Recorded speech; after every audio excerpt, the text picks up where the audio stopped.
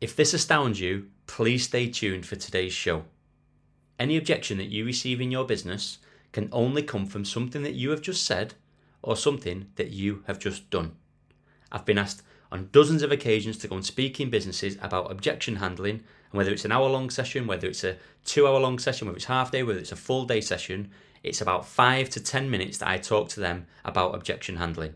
Because if you're getting that objection all the time that you're struggling to overcome, all you need to do is stop doing the thing just before you receive the objection. And guess what? The objection doesn't come about anymore.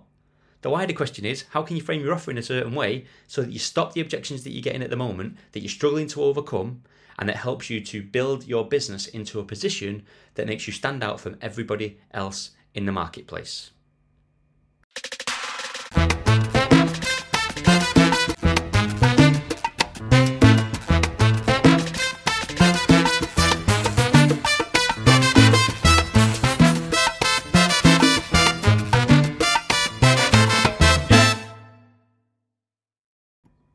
So, I had a big group discussion today about objection handling, and I've run objection handling workshops in big groups of people, small groups of people, one-on-one with people, obviously dealt with objections for years and years and years in my business, in my life.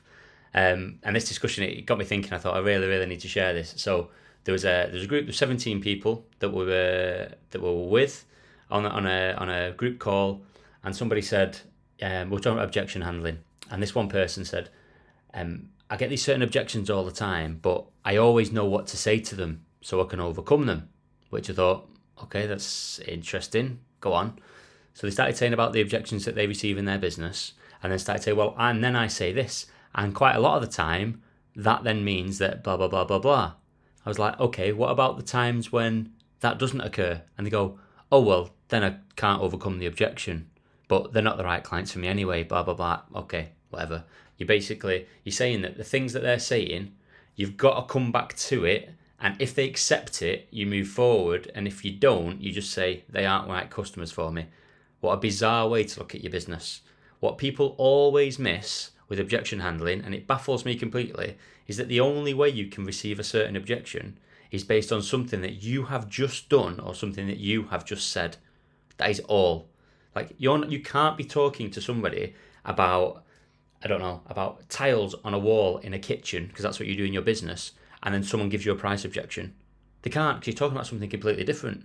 Or if you're talking about the result that you're generating someone in their business, or where they stand in their life right now, or you're framing a circumstance that they may be in at the moment that you might be able to help with, you can't then get a price objection because it's not something that you've just spoken about. In the same way, when you talk about price, you can often get a price objection because they see the price to value discrepancy is wide, so they're thinking the value that I'm getting is not worth the price. Now, we all know, and I could give you loads and loads and loads of examples of things like really simple, like look at, I don't know, a bottle of water. How much would you pay for a bottle of water? Now, you might think it costs £1, it costs 50p, it costs whatever, depending on what water you drink and how interested you are, and whether you're Volvic or Evian or even something a little bit more fancy that you might want to drink, or if you're one of those ones when you go into, I don't know, Morrison's or Sainsbury's or Tesco or somewhere, and you'll buy the own brand one because you think, well, it's water at the end of the day. I'm not fussed. Do you go into a restaurant and they say, do you want still or sparkling? And you go, I'll have tap water. Obviously, if you're savvy and you go, do you know what, it's water, I'm not really bothered either way. You're not seeing the value in paying £3.50 for a glass of water, whatever they'll charge, or a bottle of water in the restaurant. But you would see a bottle of water as being in a scenario where you're getting it out of a tap. It's going to cost you nothing if you're in the right sort of environment. You might be in a supermarket or like a pound shop, and it might be 50p or £1 for the bottle. But then you might be at a service station, and you stop at the service station, and it might be, I don't know, £1.99, or in a petrol station. And then you might be in an airport, and in an airport, it's mad, in an airport, they'll charge you £2.50, £3 for a bottle, but they'll say it's 3 for 2. So they'll end up making you buy more water than you actually need, because you think, well, I'll get it for £2 if it's 3 for 2, rather than paying £3 for one. And then there's other examples where you go into different scenarios, and the same thing is different in price, but you accept it because the need you have at that certain time is worth the money that they're trying to charge. Now, in your business, the thing that you really need to bear in mind when you're talking about price, or you're trying to put a value on the thing that you're doing, the value that people will see for what you do will be based around who they are, where they are, what they've got going in their lives right now, what are the problems that they have got, and what solution can your your product, your service, whatever it is that you're doing, what is it that can do that will build value so that they don't see it as a cost, they'll see it as a really, really good investment. And it's where loads of businesses get it wrong. One surefire way to make sure your business will not scale is just to think, right, how much does this thing cost me? So it might be you're making you might be making bird feeders that sit in the garden out of wood, and you're doing it in a garage or a shed or something like that. Or you might be an accountant, and you might be, right, how long is it going to take me to do these end year accounts? Or you might be an artist, and you think, well, how long is it going to take me to do that sculpture? Or is it going to take me to do that painting? It makes no difference what it is that you do. But what most businesses do is they think, right, what are other people charging in the marketplace? Which firstly is daft anyway, because no one else is doing the same thing as you. And if you have gone into a market to do the exact same thing as somebody else, believe me, you're in the wrong game. Do something where you can create a different solution to problems that people have got. Anyway, think about the thing that you are doing. Do not price it based on the time that you put in. Frame it in a different way. Okay? Really, really simple distinction. Don't just say, this is what other people are doing in the marketplace. I'm going to try and be a little bit cheaper to just be competitive on price, which is another one people have, we are competitive on price. What's competitive on price? If you're selling the same thing, you're always going to have a price objection from people. If you start selling something different, you don't need to be competitive on price because there's no one else in the marketplace that is doing that thing. So just frame it in a different way. And this is the thing that I work with businesses all the time. And the frustration with smaller businesses that never scale and they struggle, they're working, 15, 16-hour days, they're working 6-7 days a week, and they're doing it for 20 years, is because they don't understand how they can price what they do and how they can frame it in a way that is important to people so that they will value what it is that you're doing, rather than just thinking, how much is it going to cost me? So please don't look at what you're doing and look at what other people are doing around you that's quite similar and think, well, everyone else is doing it for 100 quid, so I might do it for 95 because then we're competitive. Okay, please don't put yourself in that boat. Think, what are the people around in the marketplace? What are they doing? What is the solution that they are delivering to a problem? If you can find a marketplace that you can put yourself in that delivers a solution that nobody else is delivering, and just frame what it is that you do in that particular way, you haven't got any competitors in the marketplace. Okay, good example recently, a HR company that I was sat down with, done some work, had a couple of sessions with them, just going through how we could help them to increase their value proposition. As it stands, what they are trying to do is sell out a HR consultancy package, but they are charging £75 per hour. And what they are wanting is people to say, yeah, let me come in, I can either do it outside of your business or I can come into your business, but it's going to be £75 an hour. And they're really, really struggling to get buy-in from people because they're thinking £75 an hour to do bits and pieces that I could do myself is not an effective use of my funds, especially when they're targeting small businesses that haven't got that much money. Okay, we've worked with them, just help them to just fine-tune what it is that they're doing. Firstly, work out the things that are really, really valuable to people and stack them into the offer that they are pitching to the marketplace.